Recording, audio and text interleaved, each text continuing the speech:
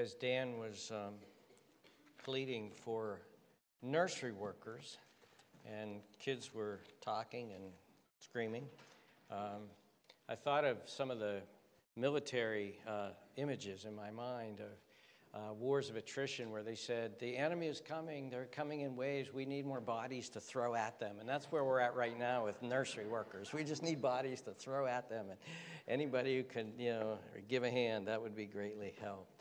We're going to be studying Ephesians 3 today. And so if you'll turn there, that would be great. We are going to be looking at some other passages of Scripture, and then some will be put on the screen as well. So that's where we're going to be located if you want to get ready for that. Let's pray together. Father, as we sang about these ancient words, my heart was just so thankful for you in giving us this Bible. We thank you, Father, for its truth. We thank you that it is inerrant. We thank you that it is infallible. We thank you that by the power of the Holy Spirit, you moved these men to write these things down. We thank you that this Bible's been preserved for all of these generations. We thank you that the saints of old, both those who read the Old Testament and those who read the New Testament for thousands of years, have been encouraged and built up because of this book that we now have the privilege of having, and you have granted us the ability to read. Father, please be with us now. Speak to us from your word. Your word says marvelous, wonderful things. And, oh, Father, we just need help. We need help to grasp them. We need help to just begin to comprehend. We need help to practically work these things in our lives and to grow. We need the power and the ongoing ministry of your Holy Spirit, even this morning, even now, to help us to grasp this great thing that you are doing and what you have done and how we are involved. So bless us now, we pray, please. Please bless us. Please come. Please speak to us by the power of your Spirit.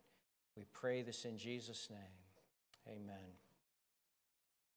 Has somebody ever been talking to you and you've been kind of talking about normal things, and then all of a sudden, maybe near the end of the conversation, they just kind of drop a bombshell. They just like say, oh, by the way, did I boom? And it's like, what? What did you say? Almost as if they're walking away. Like if somebody were to say, oh, by the way, and you have this just normal conversation with them about just normal mundane things, and they say, oh, by the way, as they were walking away, hey, I got that job. Wait, what? What'd you say? Or, oh, by the way, I'm engaged. Or, by the way, we had the baby. It's like, what? Wait, what'd you say? Wait, come back. Well, the book of Ephesians is almost like that in every chapter and every verse almost at times. It's like Paul is writing along, and then all of a sudden, boom, he drops this bombshell. And that's what we're going to look at today as one of these bombshell verses. Let me just give us some context first. We've been looking at the fact that Paul has been opening up for us what he calls this mystery that God has planned before the foundation of the world, and it's a blueprint, as it were. It's a plan that God has planned before the foundation of the world, but he kept hidden. And he kept hidden, and Paul says, for all the ages, he kept hidden until he's revealed it now to the apostles. Look at verse 5. Which in other ages, he talks about the mystery of Christ in verse 4, and then he says this, which in other ages was not made known to the sons of men, as it has now been revealed by the Spirit to his holy apostles and prophets. This mystery, and here Paul has been focusing on this mystery is that the Gentiles have been included. The world has been included into this wonderful thing that God is doing. And what we have been looking at as we've been studying Ephesians is that Ephesians sort of gives us it's unfolding this role of this blueprint. And if you've ever seen blueprints that are big and they unfold, and there's leaf after leaf after leaf that unfolds, and then you fold them back over. This is the first floor, this is the second floor, this is the third floor, and this is all these things. God is unfolding that blueprint, and we're getting a chance to look into it. And that's the beauty of the book of Ephesians. We get to look into it, and we get a chance to see these things. That's why Ephesians is just such a powerful, powerful little book. But then Paul sometimes in the midst of this just pow, this verse just goes, what? What is that? And that's what we're going to look at today, and that's verse 10. Look at verse 10. Paul says, to the intent that the manifold wisdom of God might be made known by the church to the principalities and powers in the heavenly places. It's like, pow. See, Paul, he starts talking again about the mystery. He talks about how by the grace of God, verse 8, he is this least of all saints, has been given this ministry to preach, and he talks about the unsearchable riches of Christ. We looked at that. And then in verse 9, to make all to see what is the fellowship of the mystery, which from the beginning of the ages has been hidden in God, who created all things through Christ Jesus. And then he says this, to the intent that now the manifold wisdom of God might be made known by the church to the principalities and powers in heaven. Now look at that verse. Look at that verse. Let's just take it apart phrase by phrase briefly here. Let's just do some exegesis. That's what exegesis is. You look at each word, each phrase, take it apart so that you grasp it. Notice what Paul says first, to the intent. That's a purpose clause, for the purpose of, in order that. To the intent. This is God's intent. This is the intent of the entire blueprint. That now, notice that's a temporal clause. That means something to do with time. Now, and he's talking about with it being opened up to the apostles in the new covenant age as it were opening, the manifold wisdom of God. The manifold, the word means many-sided, many-faceted, complex. There's depths to it. The wisdom of God. I don't know if you've ever thought about the wisdom of God. My meditation life, my thought life has been going increasingly more and more to the wisdom of God. And here Paul is talking about this manifold wisdom of God. We're going to look at this in just a few minutes, this manifold wisdom of God. He says, so that's the subject, okay? To the intent, that's a purpose clause. That now, that's a temporal clause. That the manifold wisdom of God, that's the subject, might be made known. That's the verb.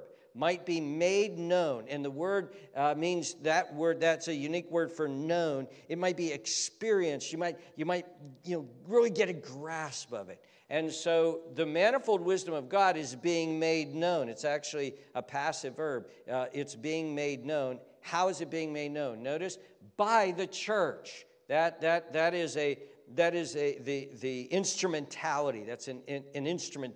The church is that by which the manifold wisdom of God is being made known. And then you have the people for whom it's being made known. To the principalities and powers in the heavenly places. Now what is that? Well, who are the principalities and powers, and what does it mean in the heavenly places? Well, when you come to, you're doing your exegesis, and we've just outlined this verse. We have a purpose clause, we have a temporal clause, we have a subject, we have a main verb, and then we have the instrumentation, the instrumentality, that's a prepositional phrase, by the church, and then we have to, that's the indirect object, to the principalities and powers. Now, when you look at this principalities and powers, you're doing your exegesis. For those of you who took the exegesis class, you know this. You're supposed to look at it in context, and then you're supposed to take the next context out like an archer's target.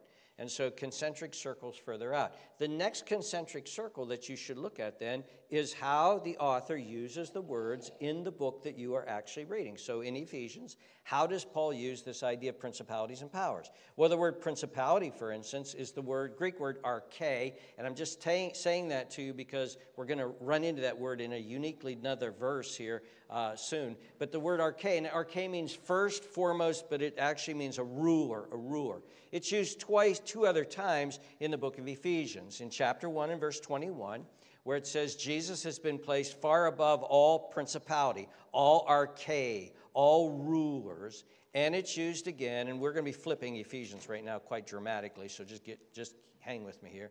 It's used again in chapter 6 and verse 12, which, by the way, all of the verbs we're going to look at is all included in this one verse, so we're going to keep coming back to it.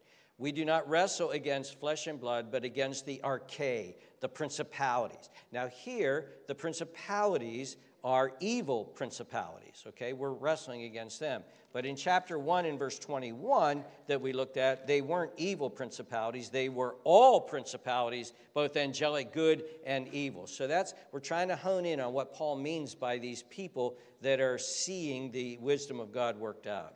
The next word that is used there is powers, and that's the word exousia in Greek. It means an authority, a jurisdiction, somebody who has that sort of power. It's sort of almost a legal power. And that word is used in chapter 2 and verse 2. And here it's used in a negative way. So we've been looking at the principalities and powers. Look with me again in chapter 3. We've been looking at these principalities and powers. And notice what this verse is saying. This verse is saying that God is doing something in the world, and the audience is not us. You notice that? The audience is not us. The primary focus of what God is doing in the world in this verse is not us. Now in verse 5 it is. Look at this. In other ages that was made known, the sons of men, as it has now been revealed in the Spirit. That is people, but in verse 10, the audience is the principalities and powers. The audience is the angelic beings in heavenly places, all of those who are looking and seeing what God is doing. And guess what? There is proof in the Bible that these principalities and powers, as they've been looking at what God has been doing, they've been scratching their heads. They've been confused. They've been asking questions. They've been looking over our shoulders, and they've actually been looking at what God has revealed. You say, seriously, Todd? I think your fantasy is taking you over. No. Turn with me to 1 Peter chapter 1. 1 Peter chapter 1. And notice what this says. 1 Peter chapter 1.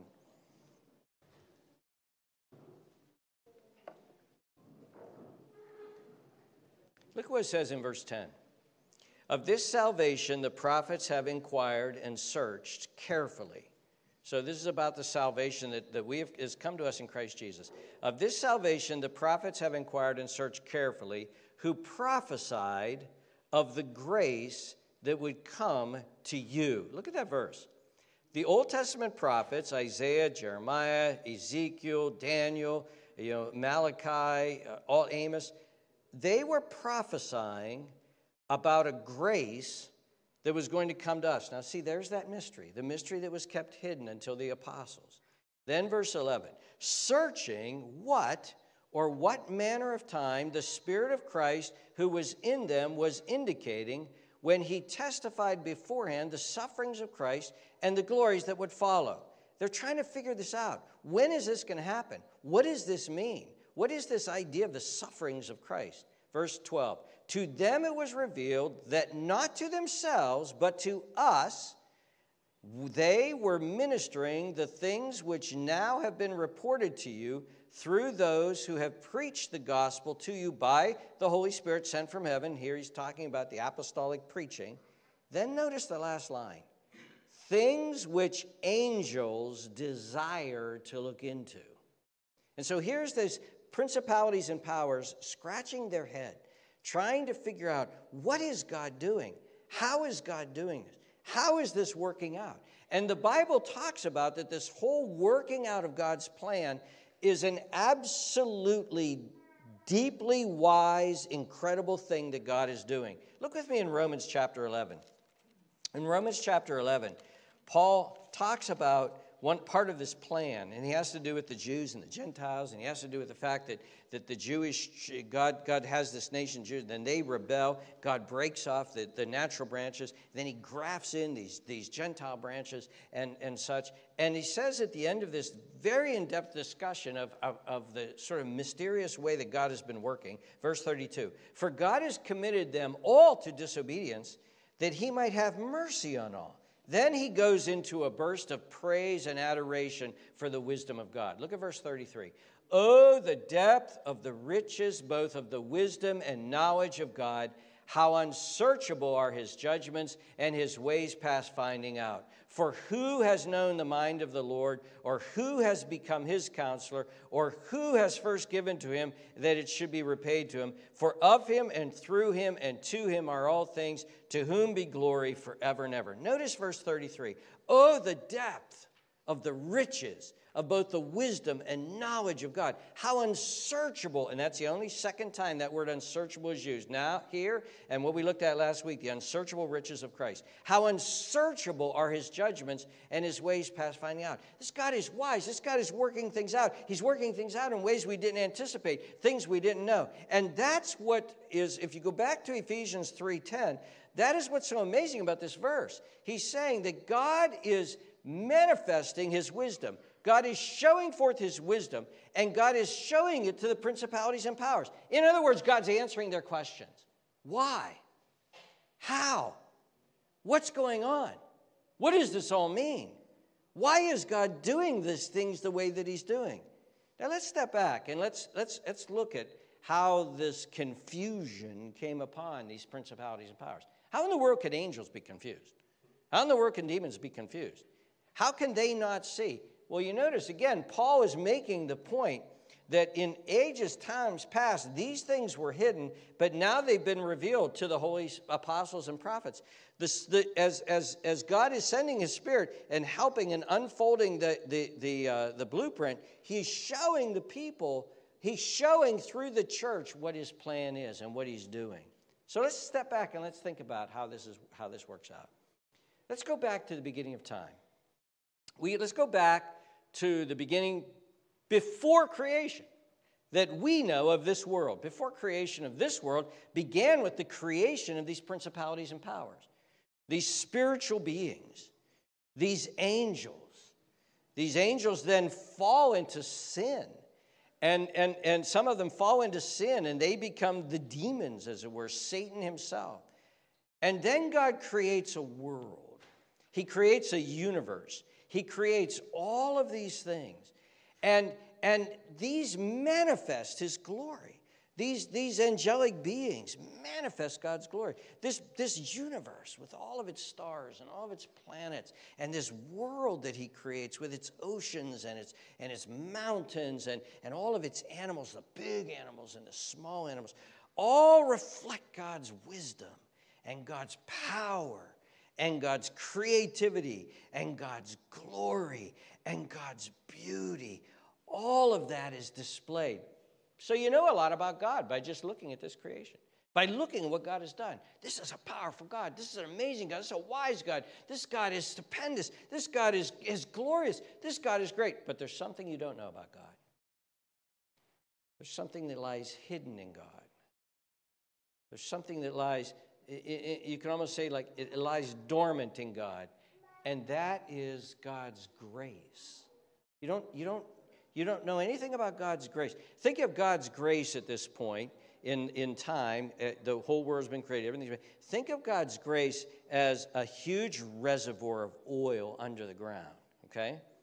Like sometimes they recently find these reservoirs of oil, and these reservoirs of oil are like, these reservoirs of oil, we're sitting on billions of dollars worth of oil. We didn't even know that. We were up here scratching away, trying to plant some crops, and all of a sudden we're filthy rich because we got all this reservoir. The reservoir of God's grace is undisturbed as it is and unknown to anybody. The angels don't know of God's grace. The creation knows nothing of God's grace. They know he's powerful. He's made these universes. He's great. But they don't know anything of his grace. They know that he's good. They know he's holy. He made all things good. He said, behold, this is good. He made all of these things good. God is good. But they don't know anything about his grace. And then even as they see God working in providence in his creation, feeding the birds and clothing the flowers and sending rain and taking care of his creation, this God is good. He's kind. He's loving. He's good to his creation. He's a good gardener, as it were. He's a good taking care of the earth. He's good. He's a good God. But they don't know anything about his grace. His grace is still sort of hidden and sort of dormant. And then, of course, the angels, we said, they rebel against God. There are some angels that rebel against God. And what does God do to those angels that rebel? He immediately judges them. He immediately casts them out of heaven. He immediately casts them from his presence, and he sends them to hell. And we're told that in two passages of Scripture. In 2 Peter chapter 2 and verse 4, it says this, for if God did not spare the angels who sinned, but cast them down to hell and delivered them into chains of darkness to be reserved for judgment. Notice God did not spare those who'd sinned. He did not extend grace toward them. He extended justice toward them. He did what was right. He acted as a judge, a righteous judge against those rebels. In Jude 6, it says this, and the angels who did not keep their proper domain, by the way, that word there is arche. They did not keep their proper rulership or authority, the domain that God had given them, but left their own abode, left their own place that God had placed them in. He has reserved in everlasting chains under darkness for the judgment of the great day. When the angels rebelled, when those who rebelled, God immediately judged them, immediately sent wrath, immediately sent his justice toward them, and they had to pay the price of the judgment, and they're paying that price to this day. But then something odd happens. God creates a people in his own image. He creates Adam, and he creates a people in his own image, and they sin against God. Adam and Eve rebel against God. And it's almost as if the good angels who didn't rebel against God are like, step back, this is not going to be good. Step back, this is not going to be good. And God does, in fact, judge Adam and Eve. And he actually tells them that they will die. And he curses them with death. But he does two other things. Number one, he makes a promise to them. In Genesis 3:15, it says this, and I will put enmity between you and the woman. He's speaking to the devil right now. And between your seed and her seed, he shall bruise your head, and you shall bruise his heel. God slips in this promise that doesn't make any sense. And this is when the angels start scratching their head. What is this? What is this? And then God does something else. Instead of sending Adam and Eve to hell with the angels that rebelled against him, he does this in Genesis 3:21. Also for Adam and Eve and his wife, the Lord God made tunics of skin and clothed them. Adam and Eve are covered. Adam and Eve continue to live. Adam and Eve are blessed with children. Adam and Eve continue to live upon the earth. God continues to deal with them. And the angels are struggling. They're struggling with what this means.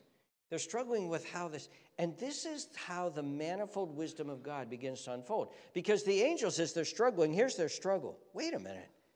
God is just. God is righteous. God is holy. Why is he not destroying them? Why didn't he just end this whole earth thing right away and these Adam people? Why didn't he just get rid of them? And how can he still be just and keep being so nice to them? How can he keep loving them? Where is justice here?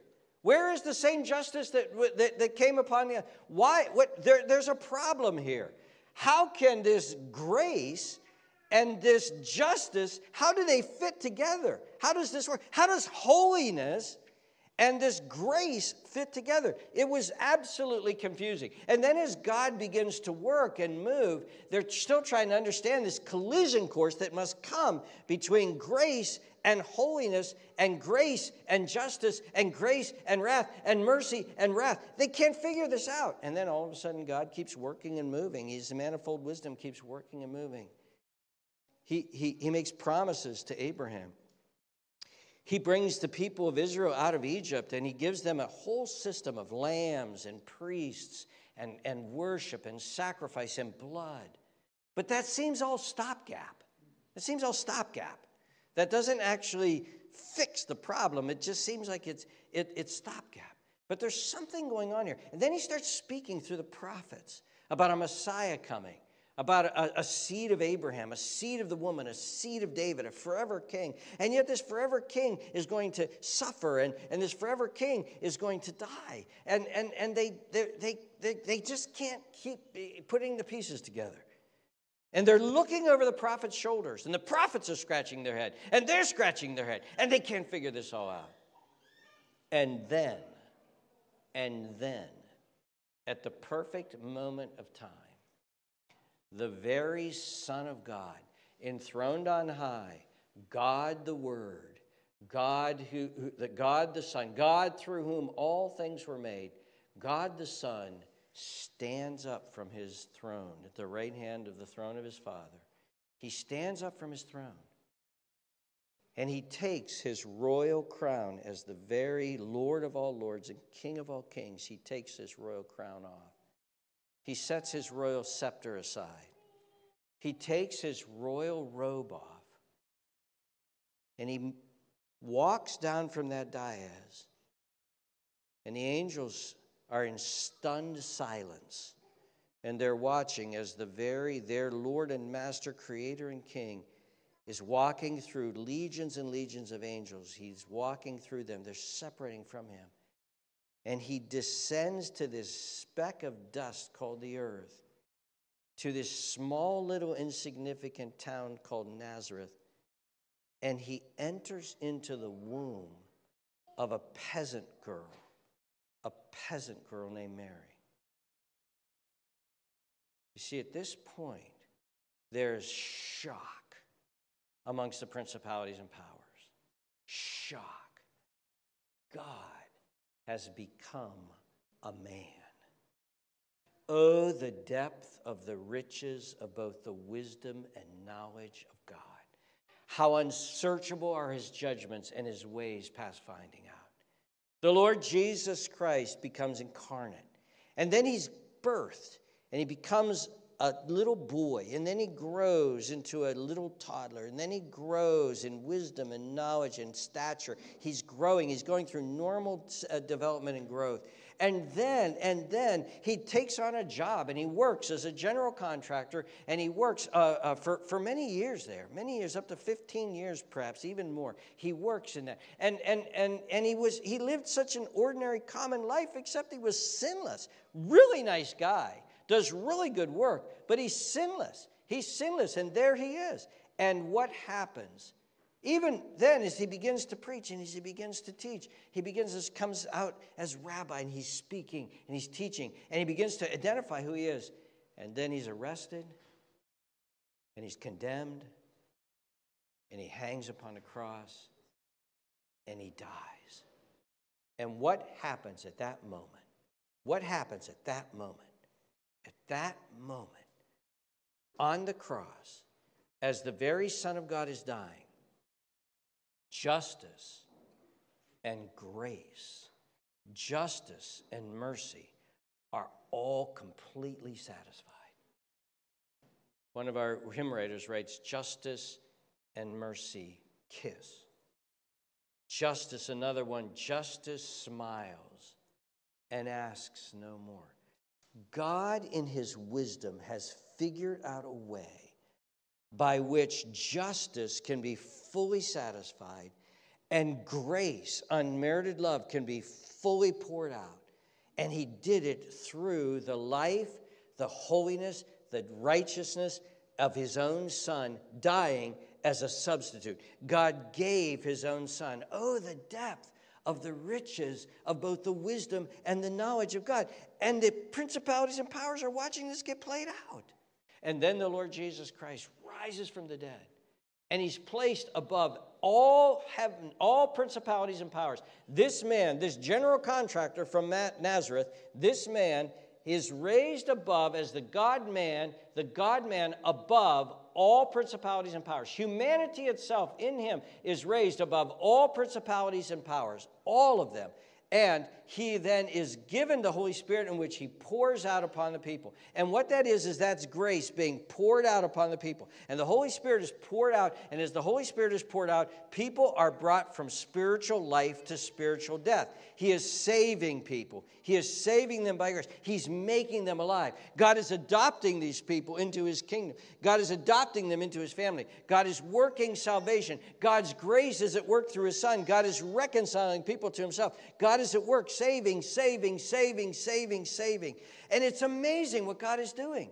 And this is the plan that is being worked out. And this, the angels, the principalities and powers are looking on. And they're looking on this with awe. And the demons are looking on. And they're frustrated. They're frustrated at what is happening. They're in shock at what is happening. How God's grace is working out. How his justice is being met. How all things are working out and working together. And guess what? It's not just individually. It's not just individually. It's a whole union of people. These people are brought in union with Christ, and God is saving these people. And it's the church. And that's why if you look at chapter 3 and verse 10, it says this, to the intent that now the manifold wisdom of God might be made known by the church. The principalities and powers are looking at this church, and they're seeing this people. They are in union with Christ. And they're Jew and they're Gentile, and they're from every nation and every tribe and every tongue around the world. God is redeeming these people, raising them from the spiritual death, bringing them to his family, adopting them, forgiving them of all of their sins, cleansing all of their sins through the blood of Jesus. And he's making this one new humanity. And this is what we've been seeing in the book of Ephesians. It's one new humanity. It's a temple that God is raising up. It's God's household. It's God's family. It's God's people. And this is who they are. They are the church. They are the church. And all of a sudden, all of this is starting to make sense. Why God created. Why God allowed the creation to fall. Why God allowed people to fall into sin. Why God allowed Satan to sin. Why God allowed all of this to happen. Why? Why?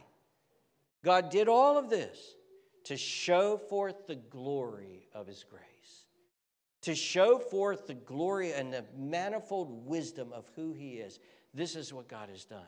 See, think about this, dear friends. Think of a genius, somebody who's really, really talented, really smart. All of that talent, all that genius is in here and in his hands. But then what if he does something with that genius? What if he's an engineer and he makes a computer? He's an engineer and he makes a spaceship. What if he's a surgeon and he repairs a baby's heart like happened to little Fritz here in our church? What if he's a composer and he writes a symphony? What does that spaceship, what does that healthy baby, what is that symphony? What does that? That is a display of his genius. What is the church? The church is the forever display of God's grace. The forever display of God's grace. Look at chapter 2 and verse 7. Paul says this, remember that verse? That in the ages to come, in eternity future, in the age after age after age of eternity future, that in the ages to come, he might show the exceeding, abundant, uncountable riches of his grace in his kindness towards us in Christ Jesus. There's the church. There we are for all of eternity as the display, the monument, the spaceship, the repaired baby, the symphony, the display of his grace, the display of a God of grace. And that could only be seen in the context of a fall, in the context that these people were once his enemies. These people once would not have anything to do. These people wouldn't even come to him. They were dead in trespasses and sins. These people didn't want to hear about him. They didn't want to draw near to him. They didn't want to worship him. They would rather worship other gods. They would rather worship other gods. They made up idols. They made up gods, or they worshiped their own lusts or their own money or their own desires. They would worship anything. And if they were asked, they didn't want to talk about it. But God loved them. God loved them in spite of their sin. God loved them because he's a God of grace. God loved them because he's such a good God. And God found a way by which to save them and redeem them and bring them into his family. And it involved the death of his own son. And that was an unbelievable display of wisdom and grace and love. And what he created was the church. And the church will forever be the display of God's grace. Paul has already said all of this in the book of Ephesians. He's already said it all. Look in chapter 1, verse 7. He said this, in him we have redemption through his blood. The blood of the very Son of God, we have redemption. The forgiveness of sins according to the riches of his grace, which he made to abound. And I corrected that one, which he lavished toward us. And here we go, in all wisdom and prudence. God figured out a way in his wisdom to lavish his grace upon his enemies through the blood of his Son. And then he talks about how he goes even back further, how he chose us, predestined us before the foundation of the world. And then look at verse 6, to the praise of the glory of his grace, by which he made us acceptable in the beloved. God has done this amazing, wonderful thing. And if you don't think the church is special to him, look at chapter 1 and look at verse 21. He made Christ far above all principality and power and might and dominion and every name that is named, not only in this age, but in that which is to come. And he, God, put all things under his, Christ's feet, and gave him to be head over all things to the church, for the church, which is his body. The church is the body of Christ, the fullness of him who fills all in all. Oh, the depth of the wisdom and riches and God's wisdom and knowledge. So let's apply this very quickly with the few minutes that we have left. Dear friends, you need to understand, we need to understand that the church is central to all that God is doing in the world. In fact, we could put it this way. The sun rises and sets. The seasons come and go. The stars still hang in the air. All because of the church. Nations rise and fall because of the church, for the church. This is all about the church. God is building and making a church. The most important thing upon planet Earth is the church. It is Christ's body. It is the assembly of God's people. It is God's family. It is God's temple. It is a temple made out of living stones. The most important thing on the earth, the whole mission of the earth, the whole purpose of the earth, the whole reason of the earth is to show forth the glory of God, and he has chosen in his wisdom to do that through the church, his own son's bride, his own son's body. And this is what the book of Ephesians, every single chapter talks about the centrality of the church. The church is more important than any celebrity. The church is more important than any politician. The church is more important than any country, including the United States of America. The church is more important than any cause that human beings are spending their time trying to forward and advance. The church is more important than any Republican, and the church is more important than any Democrat. The church is more important than America's culture wars. The church is more important than America itself. The church is more important than anything in the world. Jesus Christ is ruling the entire universe for the sake of the church, which is his body, the fullness of him who fills all in all. And dear friends, we need to understand that this is the glorious plan of God and see how important the church is. And so the church is expansion. The church is purity. The safeguarding of the gospel that the church does. The church is unity. The church is faithfulness. The church is love. The church is holiness. The church is expression of grace. That is the very most important thing in the world. And God's work in the world is us, the church. And that's who we are. And so let me just encourage you, dear ones, praise God and thank God that you're in the church.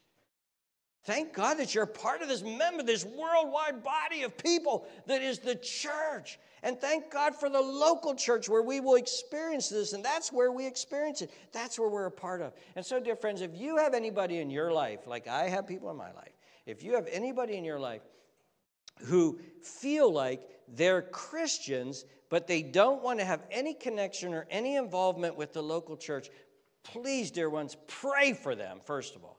Their faith is dreadfully unbiblical, dreadfully fractured, dreadfully broken. Their faith is right. Now, some of them may have had difficulties and trials in churches. Some local churches may have treated them poorly and shamefully. The Apostle Paul had people treat him shamefully in the church. And yet, there's no excuse. There is no Christianity, there is no genuine Christian experience apart from the church of Jesus Christ. This body, this people, this is why you have this astounding statement in Ephesians chapter 10. And for those people who say, I'm going to be an autonomous Christian, separated from the church, I'm going to do my thing alone, apart from the church, that person is actually very, very worldly in their thinking. Because this world is all about autonomy. This world is all about my own self-expression. This world is all about my own happiness and me. That's what this world is about. And they don't realize, they don't understand that what God says, no. This world is about my son's bride. This world is right now about my son's body. This world is about this living temple. This world is about my family, my household. That's how the church is being described in the book of Ephesians. And we need to understand that, dear ones. We have such a privilege to be a part of Christ's church. We're in. We're in the kingdom. We're in the plan. We're enjoying His grace. And dear ones, let me ask you this. Are there any here who are outside the church? You're outside the people of God. You're outside of grace. You're standing on the outside looking in. Maybe you came here today and you said, man, I'm not a part of these people. These people are different than me. These people think differently than me. These people act differently than me. These people love things I love. I don't really love. These people don't like the things I love. I'm out of this. I don't fit in this. I'm not a part of this. Dear ones, let me help you to understand that if that is where you're at today, that is an incredibly dangerous place to be. Because joining you in that feeling is Satan, the evil principalities and powers, and the enemies of God who have been banished to hell. You don't want to be outside this body of believers. You don't want to be outside this church. You don't want to be outside the bride of Christ. You don't want to be on the outskirts of what God is doing in this world, because God is displaying the glory of His grace. And here's the beauty of it, dear unbeliever friend. God is inviting you to come in. God is opening the door wide open. God is saying, turn from your sin. Turn from your sin. Turn from the things that are pulling you away from me. Turn from the things that you know are wrong. Turn from those sins. Turn your back on them. Walk away from them. End that. And come to me. And through the blood of my Son Jesus, I will cleanse you and wash you of all of your sins.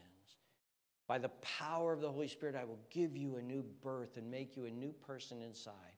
I will adopt you into my family, and you will be part of mine forever and ever. I will welcome you and bring you into my church. I will make you a part of my family. I will make you a part of this living temple. I will make you a part of what I am doing. You will become a part of the fullness that fills Christ, who fills all in all. This is the wonderful privilege when the gospel is preached. This is the wonderful privilege. And let me just urge you, get in before it's too late. Get in before it's too late. God hasn't promised you tomorrow. God hasn't promised you another week. God has not promised you another year of life. Get in before it's too late, before you perish. Get in. Let's pray together. Father in heaven, we just ask and pray that you would bless and be with those who have come to a place in their life where they realize they need you and they don't know you. And I pray that you will save them. I pray right now that they will open their heart and they will trust in Jesus Christ as their Savior and Lord. I pray that they'll turn their life over to you. and that you will help them. I thank you, Father, that for every person right now who's taking a sober assessment of their heart and their life, who's turning to you with their whole heart, I thank you that you will never, ever say no. That you will, all who come to you, you will not turn one away. Father, for those of us who are in Christ Jesus, those of us who know you, we just thank you so much. We know we're here because of grace. We know we don't deserve it. We know you loved us when we didn't love you. We know you cared for us when we didn't care about you. We know that in our sin, you could have sent us to hell forever because you're so holy, like you did the angels that fell. But you didn't do that. You, instead of sending us to hell, you sent your Son to us. And he died as sacrifice for our sins. Thank you. We thank you. We praise you. And we thank you that we have entered into your kingdom. Father, we pause now to pray for Bill and Dee, and we ask that you would please be with them.